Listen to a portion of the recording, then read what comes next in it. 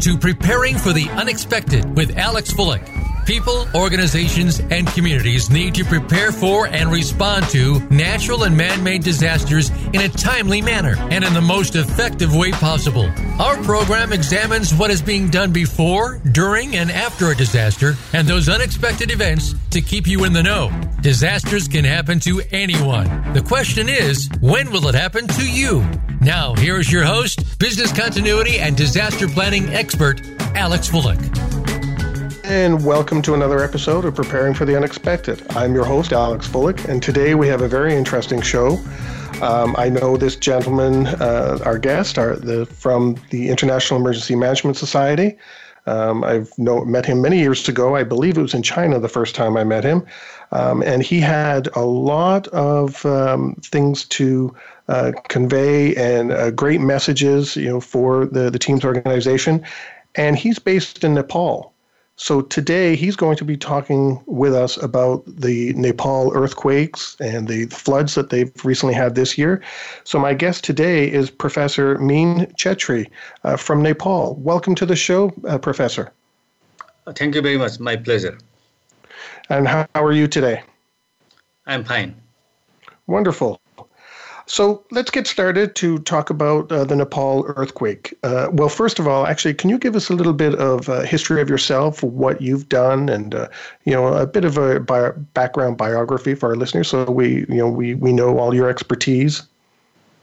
Okay, actually, I used to work in the government for a long time, since 1985 to 2010. In various ministries and departments, and basically I was involved in disaster management and disaster risk reduction in Nepal while working in the Ministry of Home Affairs of Nepal, because Ministry of Home Affairs is the focal agency for disaster risk reduction in Nepal.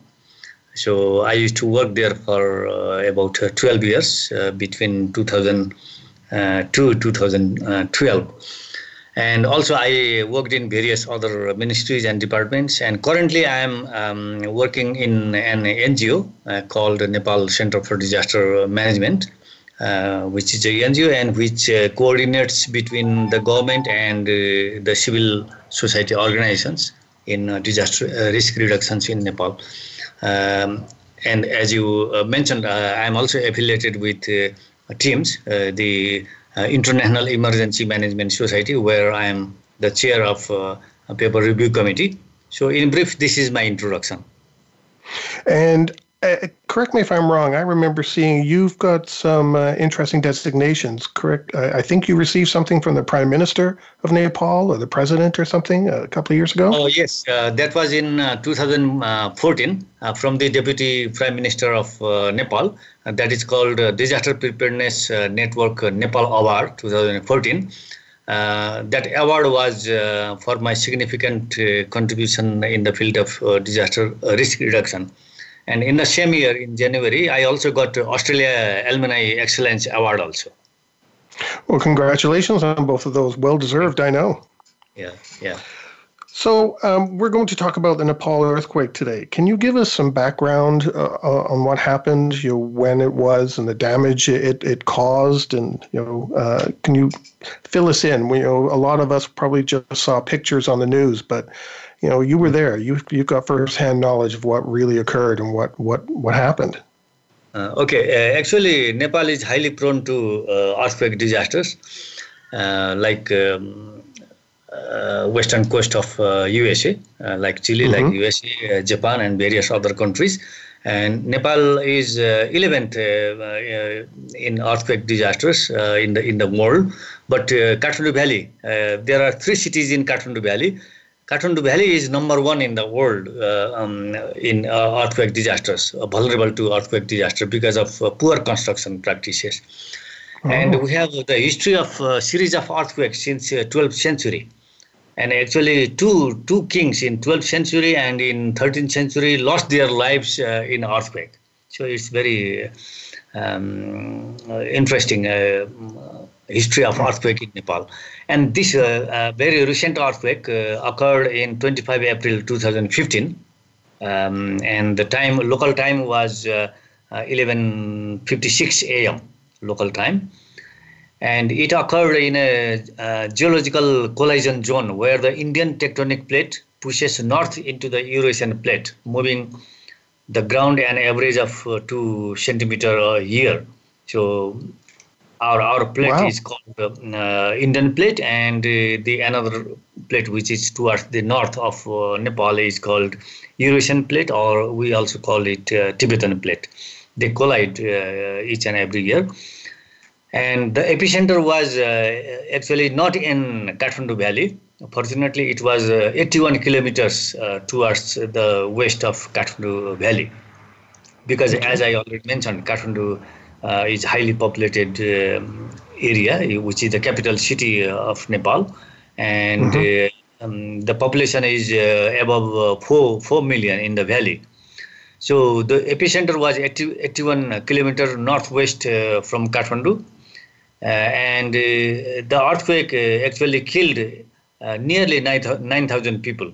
8,891 people died, and 198 people are still missing, means above 9,000. Oh, and, wow. 22,303 people and millions of others were homeless. 22,000 were injured, and millions of people were homeless, and still many people are homeless. They are living in temporary shelter in various parts of the country, and more than 600,000 households were fully damaged due to that earthquake. And the measurement was 7 point, according to American Geological Society, it was 7.8. According to our Department of Mines and Geology, it is 7.6 Richter scale. So it was not that big, but because of poor constructions, the damage was so high. And the earthquake affected 14 districts of Nepal. We have 75 districts in our country. It's not a very big country, but the size is maybe equivalent to your California, maybe smaller than California. So we have 75 districts, and 14 districts were hard hit by that earthquake. Wow. Yeah. So half the country was really impacted. Over half the country was impacted. Nearly half of the country, yes. Wow. Yes. So with that many people, injured and unfortunately that many casualties, that had to have had quite the economic impact on Nepal, and everything that happens within it, like all the services that are provided to people, because I remember seeing some of the pictures and fantastic temples that were just destroyed and, wonderful buildings. How did Nepal deal with that? Like it couldn't have just been, impacts from the earthquake itself. Obviously, there had to have been greater impacts to the country overall, how it was running and everything. Oh sure, yeah. The situation was chaotic situation, and actually the government was helpless in the event of that earthquake. Anyway, our security personnel from Nepal Army, Nepal Police Force, and Nepal Armed Police Force, and other volunteers, they did a very difficult job. They worked day and night, and we carried out search and rescue for several days. And in the meantime, we had international communities also coming to help us in Nepal, including the USA, of course. So we had foreign teams to help us after several hours. And actually, the total economic loss is estimated about $7 billion. It's a very huge amount. And still, as I already mentioned, many people in suburbs in Kathmandu, Lalitpur, and Bhaktapur, and other places and cities, they are still living in the tents. Means our recovery is too slow. Actually, too slow. Recovery is not satisfactory. The immediate search and rescue was taking into account the available resources. It was okay, but recovery is too slow. That is mainly because of the volatile political situation in Nepal and also the poor management. But something is going on, and people are constructing their own houses, and government also is helping. International community also is helping. But again, the recovery is taking very slow space. So, do you still have some of these foreign agencies in the country helping out? I find it hard to visualize families building their own homes. So, do they have assistance? Are they still receiving assistance, or are they really doing it themselves? No, actually, most people, they are doing themselves. The government is providing subsidy, is providing some cash assistance, is nearly 300,000 rupees. That is $3,000 was paid to the affected people in installment basis. So actually, most people they constructed their own houses themselves. Government also helped, but many people they helped themselves. They constructed themselves, but it is not satisfactory again, because as I already mentioned, people are still living in temporary houses, which economic condition is poor. They are still living in poor shelters, in temporary shelters. So how is that impacting businesses then? Because it must be difficult for businesses to be operated as well. Yes. Business was affected for months, for 2, 3, 4, 5, 6 months, depending upon the size of the business. So some industries, they were closed for months, and later on they recovered. They are now into operation. So that is why I told you that the total loss is estimated to be $700 billion. So which is a huge amount for Nepal. And international communities, means bilateral and multilateral agencies also, they committed assistance to Nepal.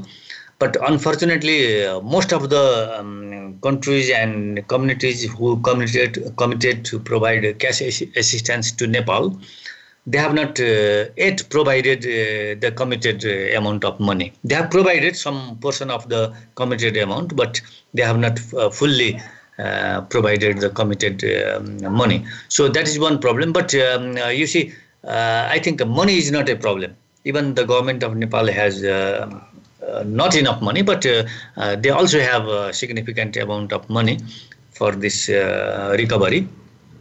But the problem with us is poor management. Because of volatile political situation. And also the government formed this earthquake reconstruction authority, a very powerful authority, and they appointed the CEO, Chief Executive Officer.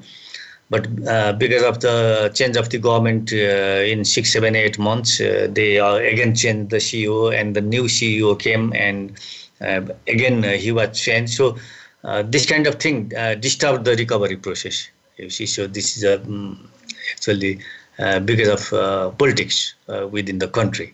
So management is a problem for us, not the money. Wow. So with businesses then, with money, were they not, well, I guess let's forget the money.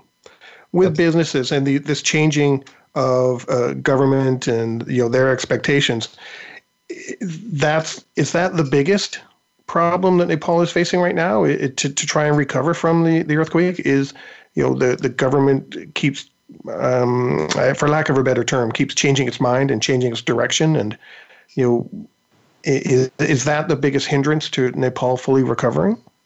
Yes, that is the biggest hindrance, the volatile political situation and the change of the government in few months, not even a year, you see. The government keeps changing in 6 months, 7 months, 9 months. So that is why we have the new prime minister, new cabinet, and they don't take good decisions. That is the main problem in all fields, you see, not only in this earthquake recovery, but in each and every sector. It is the main hindrance, main problem. So does that, because there's instability in the government, does that also hinder outside sources trying to help as well? Like if I had a company that wanted to come in and help, all those people build homes, that's hindering me, right? Yeah, because as I earlier mentioned, that the international community committed a handsome amount of money to provide to the government of Nepal for earthquake recovery, but the money is not yet there, because they blame that Nepal has no good governance. The government keeps on changing, so they don't trust, and they say that Nepal government has no absorption capability. I mean, they cannot spend money, which is true. That is why they hesitate to provide the committed money. And it is true that Nepal government has low capability of spending money. Even Nepal government has not been able to spend its own money in the last fiscal year. Only 50% of the total development budget was spent. 50% was unspent. Wow. All this money coming in, all these helping hands that are out there, and it all bottlenecks with the government, trying to help all these people and businesses, get the country back up on its feet. The pictures I've seen are absolutely beautiful. It was a shame to see the damage that the earthquake caused people. But, okay, on that note, we're going to take a break, and we're going to come back, and we're going to talk about going forward. What some of the things that Nepal will consider, as they try to move forward and recover from this earthquake. And we're talking today with Professor Meen Chetri, and we'll be right back.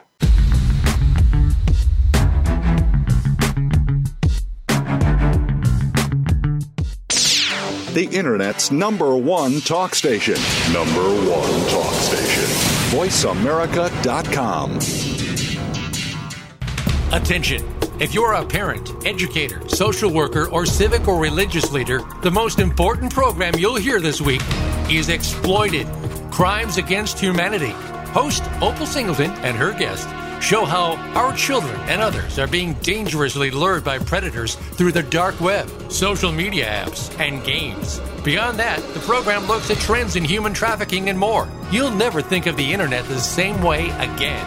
Listen Thursdays at 7 a.m. Pacific Time, 10 a.m. Eastern Time on the Voice America Variety Channel.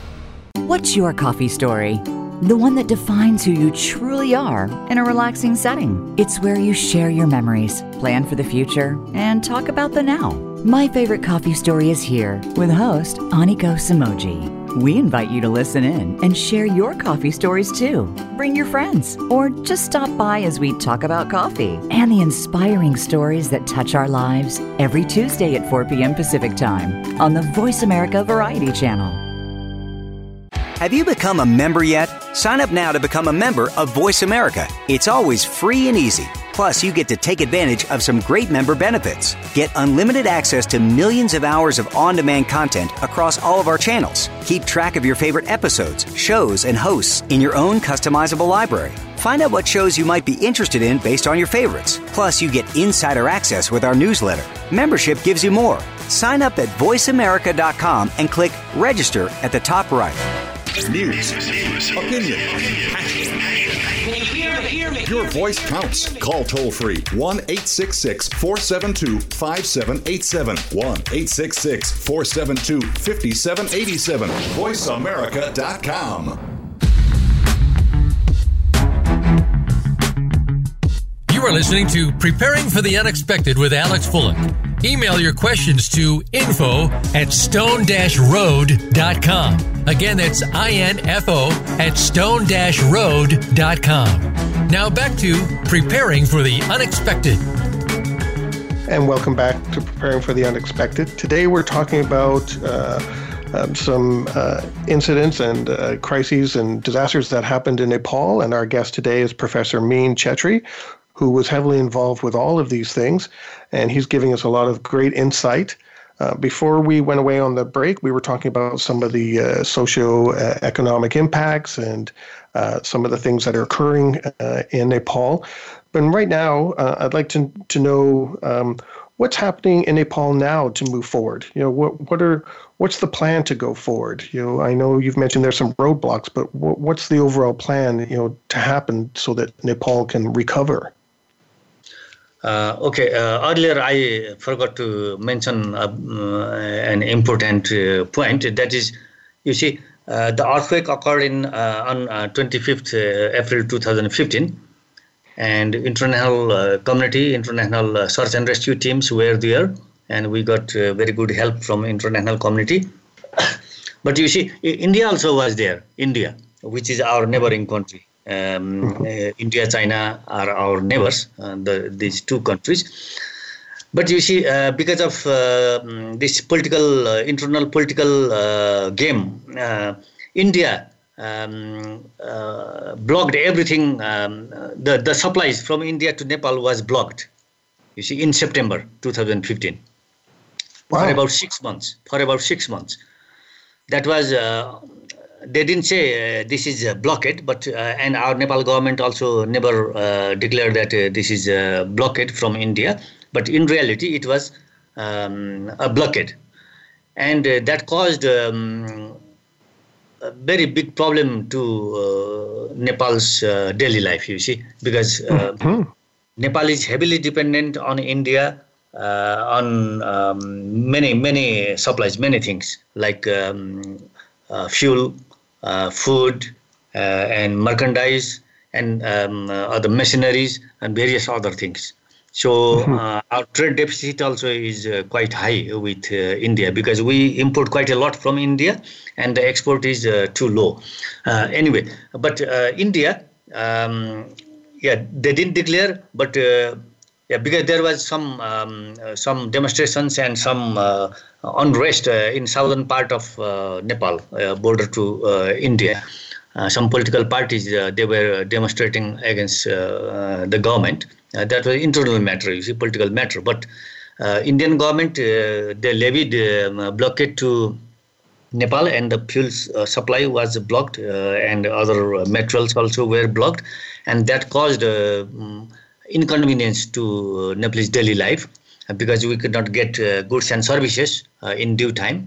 And the loss from the earthquake in that period was $7 billion, which I already mentioned. But the loss due to the Indian blockade to Nepal was $21 billion, 3 times more. Wow. So 2015 was a really bad luck year for Nepal. Wow. Yeah. So that obviously had to have had a major impact on the rebuilding and all efforts, right? Yes. In all sectors, you see, in tourism, in export, import, in earthquake recovery, and industries and various other service sectors of Nepal. As I already mentioned, we are heavily dependent on India for the supply of goods and services, including the gasolines. So it was very hard time for us. You see, a very difficult time. So that would have made it about 6 months. Wow. So that would have made it harder to even recover because you needed the materials even to be able to rebuild homes. Yes. I'm assuming that was part of the stuff that was blockaded, or not allowed to enter. Mm-hmm. I'm curious, did the same thing occur on the Chinese side? No. They were quite helpful. China tried to help us, but because of the geographic situation, you see, because China is on the north, India is to the south, east and west of Nepal. So the topography of Nepal border to China is more difficult, you see, and the access roads to China are quite few. And they are not, they are narrow roads, you see, single lane roads. So it is difficult to get supplies from China. Otherwise, China was happy to help us.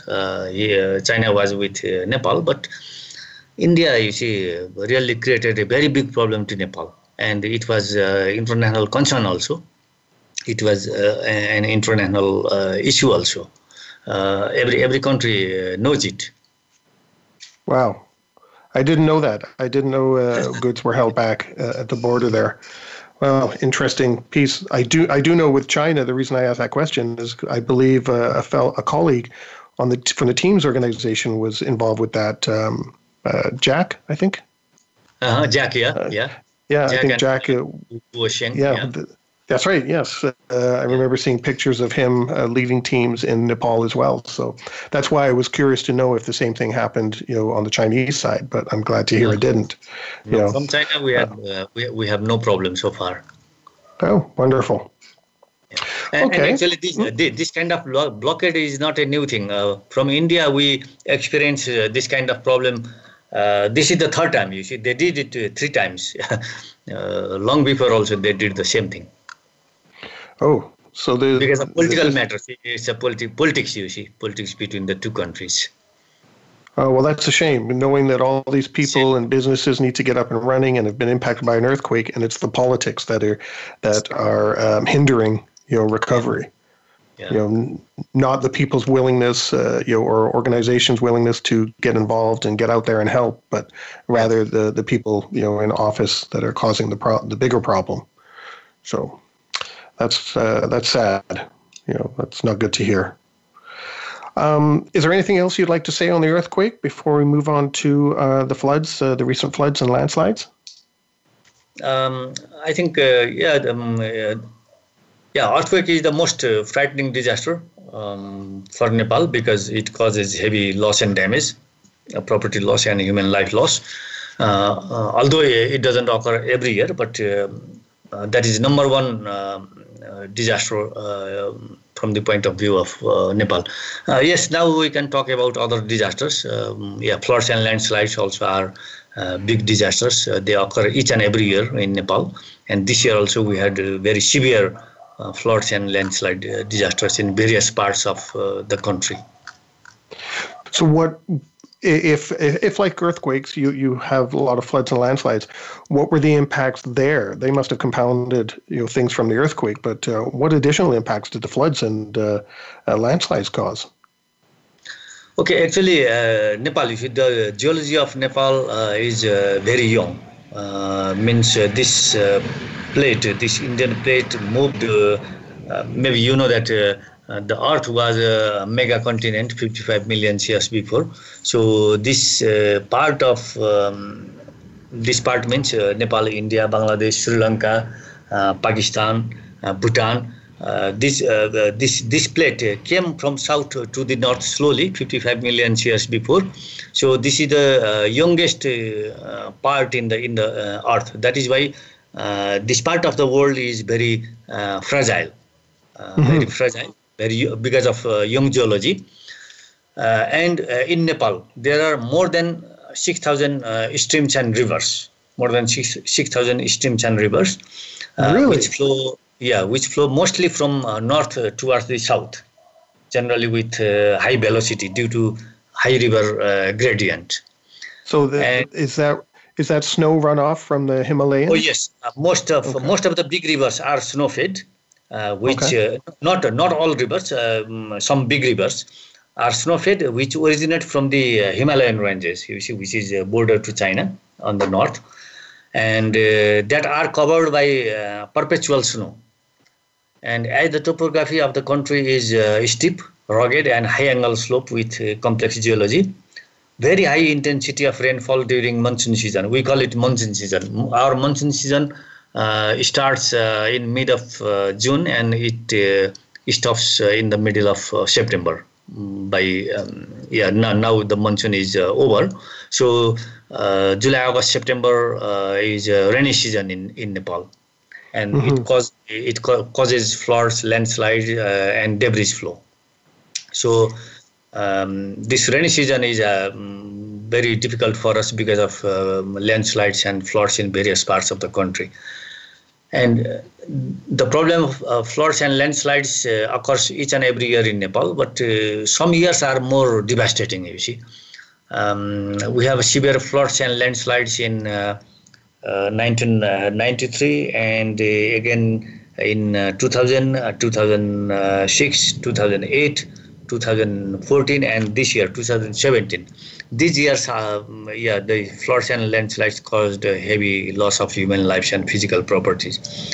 And in 1993 more than 1,350 people lost their lives in floods and landslides. That was the biggest disaster in the history of floods and landslides in Nepal.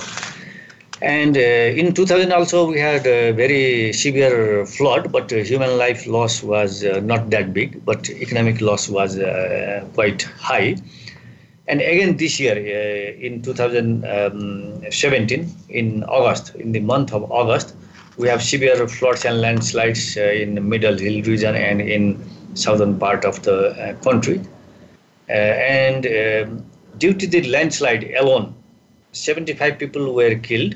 And due to the flood disaster, the human life loss was 201. So it means 276 people died in this year alone. And the economic loss is millions of dollars, and still the government is carrying out the damage assessment. So we don't have the exact figure now, but this year heavily flooded our southern part of the country. So with these landslides and floods, because they're fueled by the monsoon and some of the runoff water from snow, does that mean that these landslides are choking off some of the transportation routes and making it harder? Because you mentioned yourself that a lot of the areas in Nepal are quite remote.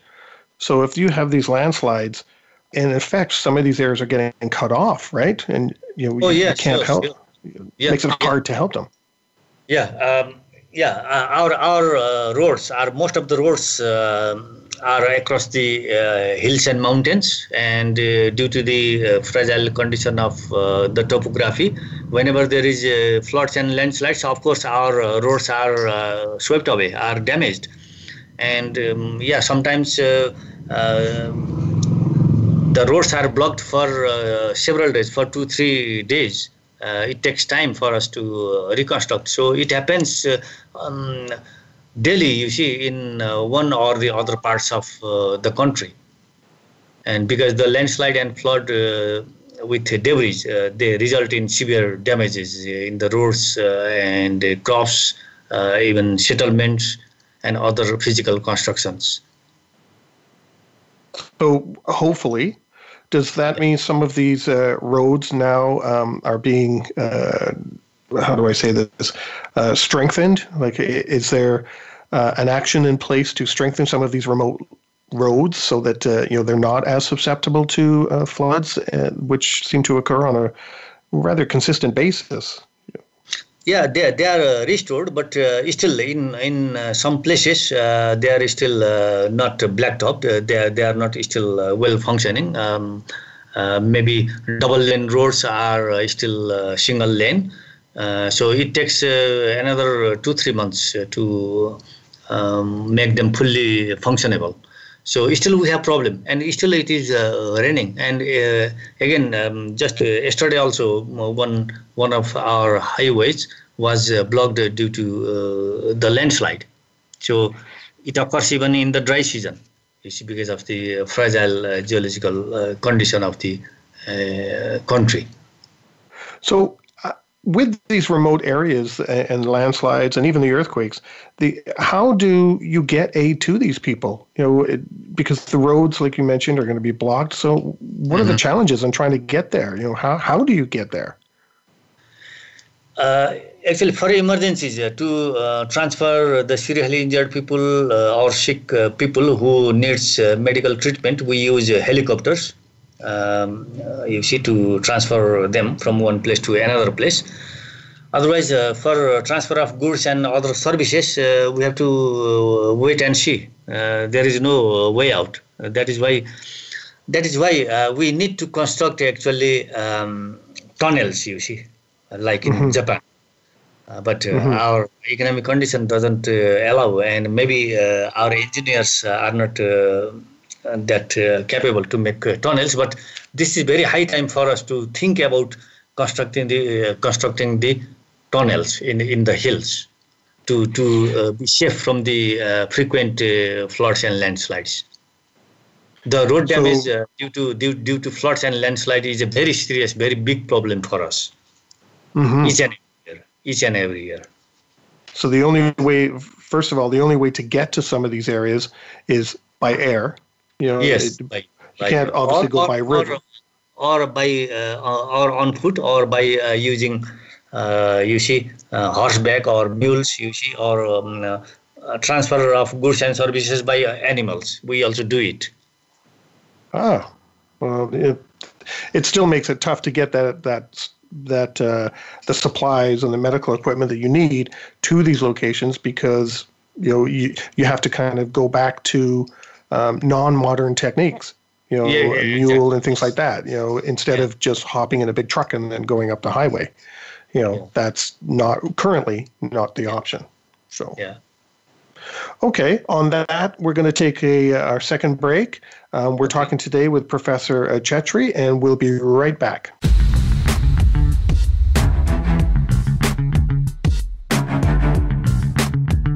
Stimulating talk gets those synapses in the brain firing really fast. All the time. The #1 internet talk station where your opinion counts. VoiceAmerica.com. If you're seeking more confidence, it is time to feel good naked. Each week, host Law Redman and her guest experts are here to help you be you. In order to truly be successful and happy, you need self-confidence, self-love, and self-respect. Feel Good Naked Radio will teach you how to embrace these qualities and make your life more fulfilling and meaningful. Listen live every Thursday at 10 a.m. Pacific Time and 1 p.m. Eastern Time on the Voice America Variety Channel. Be proud of who you really are from the inside out. Psych Up Live with host Dr. Suzanne Phillips is an insider's glimpse at a life from a psychological perspective. It's a look at what matters to us. Why do we laugh? How do we cope with stress? Are men and women really that different? What is it about our relationships? How are they formed? How they work out? And why they sometimes don't? Every week is something new to engage you. Psych Up Live is heard every Thursday at 2 p.m. Eastern Time, 11 a.m. Pacific Time on the Voice America Variety Channel. We'll turn up your perspective on life. Your favorite Voice America Talk Radio Network shows and hosts are in your car, outdoors, and wherever you need them to be. Listen anywhere. Get our mobile app for iPhone, BlackBerry, or Android at the Apple iTunes App Store, BlackBerry App World, or Android Market. Ask the experts. Call toll-free right now, 1-866-472-5787. And ask our All-Star team to answer your question. That's 1-866-472-5787. Thank you for calling. VoiceAmerica.com.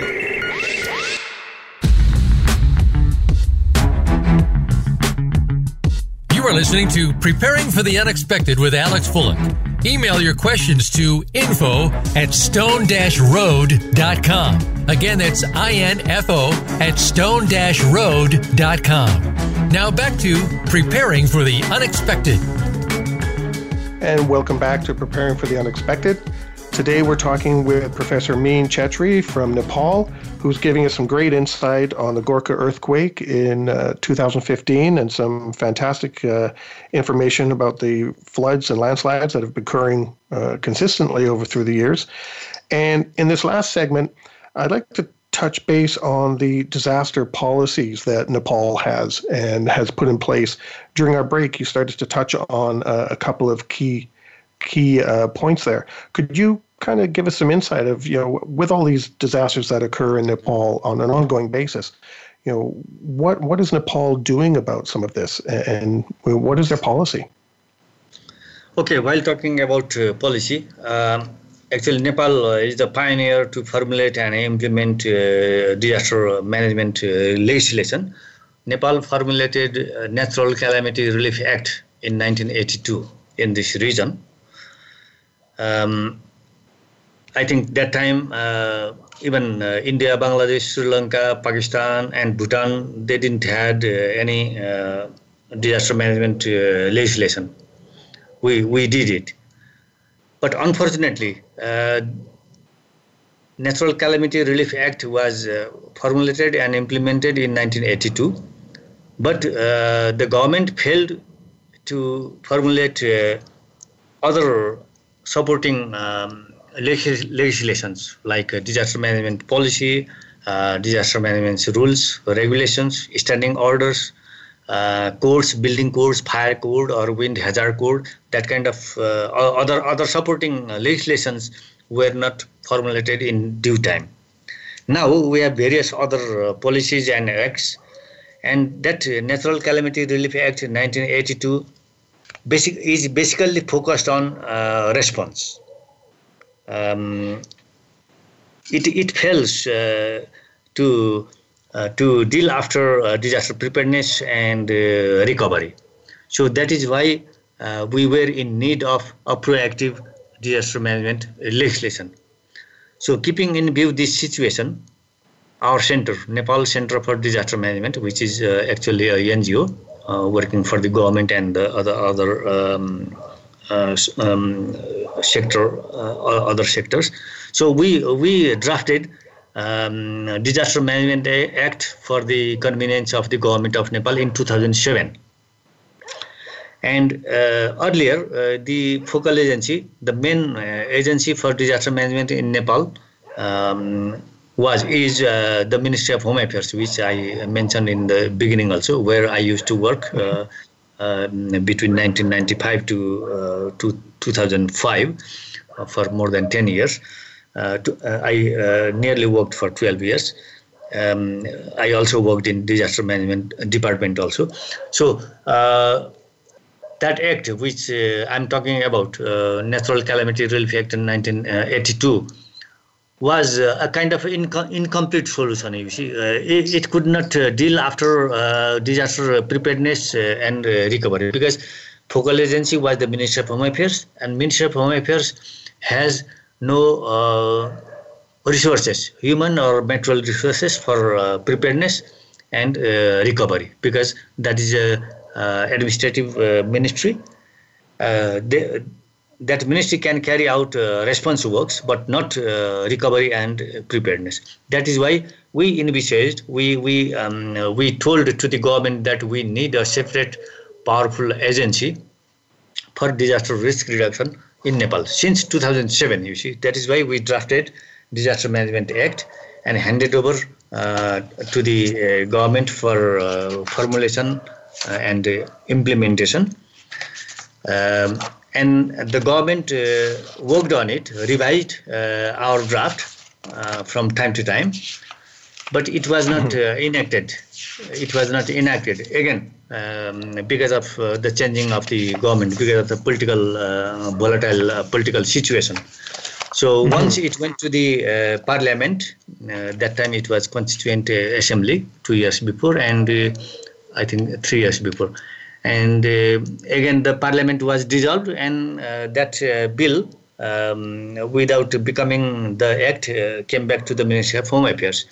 And fortunately, this year, very recently, I guess it is on 25th September last month, it was passed by the parliament. So now we have Disaster Risk Reduction Act for Nepal, and now we have a very powerful council, powerful body to look after the disaster management, disaster risk reduction activities in Nepal, headed by the Prime Minister himself. That is called Disaster Management Council. Disaster Management Council will be headed by the Prime Minister himself, and there will be other 13 ministers as the member of that council, and other stakeholders also will be there. So now we'll have a very powerful body, and I think now onwards our disaster risk reduction activities will be very efficient, will be very effective, and now the trend of disaster losses will be reduced significantly. Let us hope so, because now now we have the new act. And earlier, you see the head, the chair of national, we call it Central Disaster Relief Committee. Central Committee was headed by the Home Minister, but now we have the Council, National Council for Disaster Management, and that council will be headed by the Prime Minister himself, and also there will be other very powerful 13 ministers. So I hope that it will be very good now onwards. That is in brief about the policy. So with the Disaster Management Council and the PM chairing it, What's that council going to be fully responsible for? What are they going to do? What are they going to make people or organizations do? Okay, actually, they will make the policies. They will direct the other stakeholders, and there will the council will be headed by the Prime Minister, and there will be another executive committee which will be headed by the Home Minister, and that will be responsible for response work. You see, and again there will be another executive committee which will be headed by a CEO, by a chief executive officer, which will be a bureaucrat, and that will be an executing agency. And also now Nepal is in federal system, has entered into federal system. So we'll have federal states. We have 7 federal states, like you have 50 in USA. So we have now 7 federal states. And we'll have the chief minister in each state, and they will head the state councils. And also we have the districts, 75 districts again, and the districts will be headed by the chief district officer. And all these agencies are responsible for disaster preparedness, disaster response, and disaster recovery. Earlier it was mainly focused in recovery only, response only. So now these councils, these agencies are responsible to look after all aspects of disaster management, preparedness, response, recovery, rehabilitation, reconstruction, mitigation, everything. So they'll be helping create the policies that all areas within the country have to follow now, and putting like a standard in place that all the districts now follow, so that the responses and all the different pieces you mentioned are standard from area to area, correct? Exactly. Yes. So then you don't have anybody going off and doing their own thing. Now everyone is going to have the same set of roles and responsibilities and policies to follow. Yeah. The problem with us in earlier times was that, as I already mentioned, that Natural Calamity Relief Act 1982, according to that act, the Ministry of Home Affairs was the nodal agency, was the focal agency, was the main agency for disaster risk reduction in Nepal.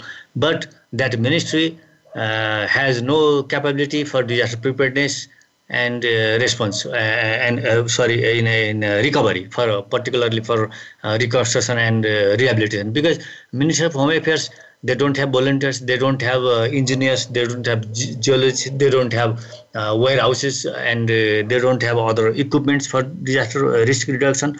So they mainly focused on response only whenever there is disaster, and then they went for response. That's all. So the approach was reactive.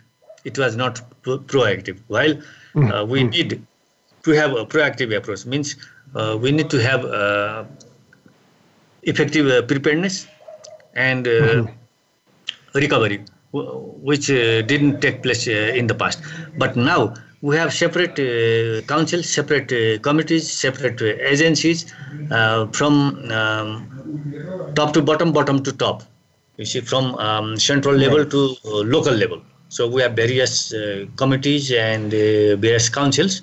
So all those agencies are made responsible for all aspects of disasters, for preparedness, for response, recovery, rehabilitation, reconstruction, for everything. And they will have enough resources as well, I believe. So the goal in the end is to help mitigate some of these disasters and reduce some of the impact upon the people and businesses and communities, right? Yeah. And also we'll have a very powerful disaster management authority, which I mentioned earlier, and that will be headed by a CEO, and he will have several other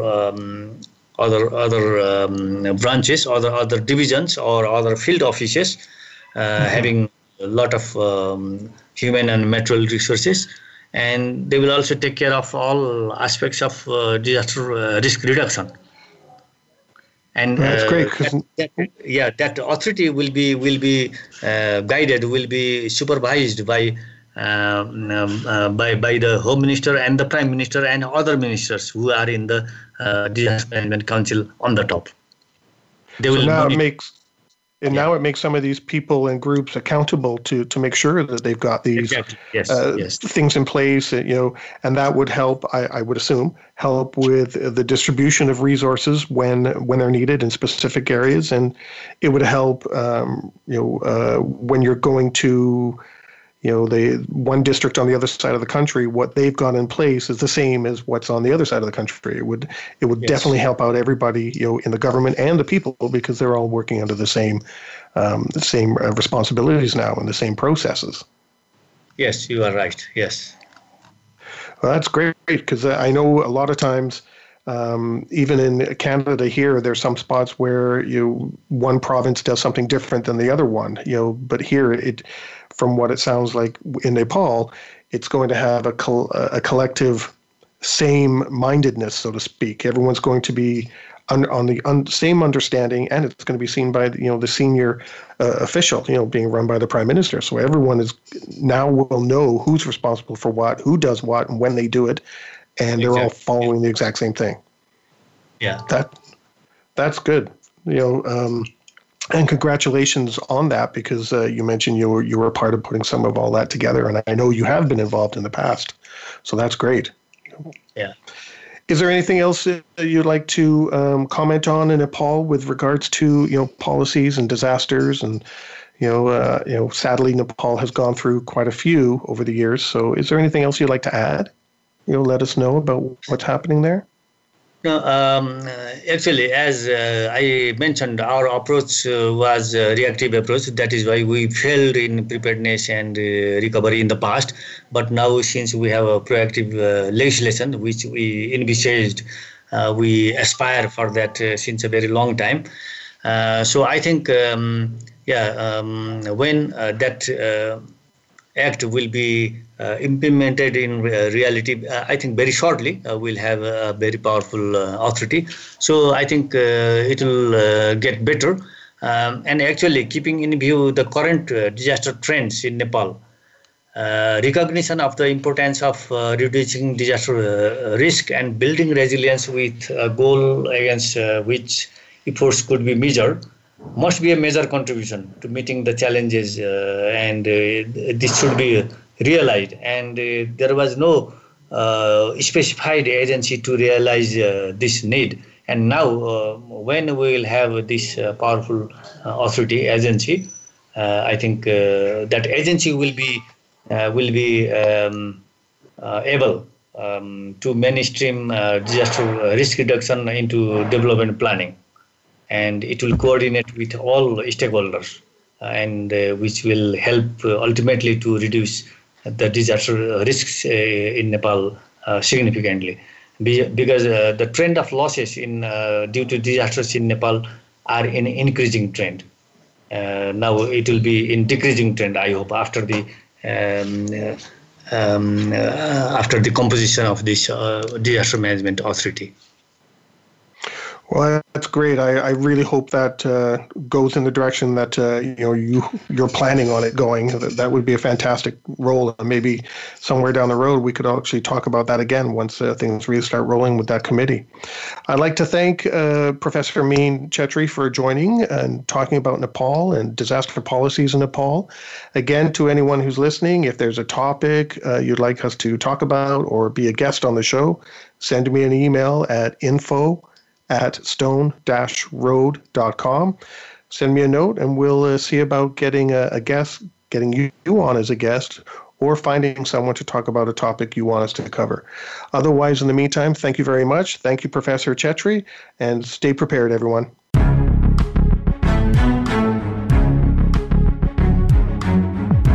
Thank you for joining us for Preparing for the Unexpected. Please tune in for another edition featuring your host, Alex Fullick, next Thursday at 6 a.m. Pacific Time and 9 a.m. Eastern Time on the Voice America Variety Channel. We'll see you here next week.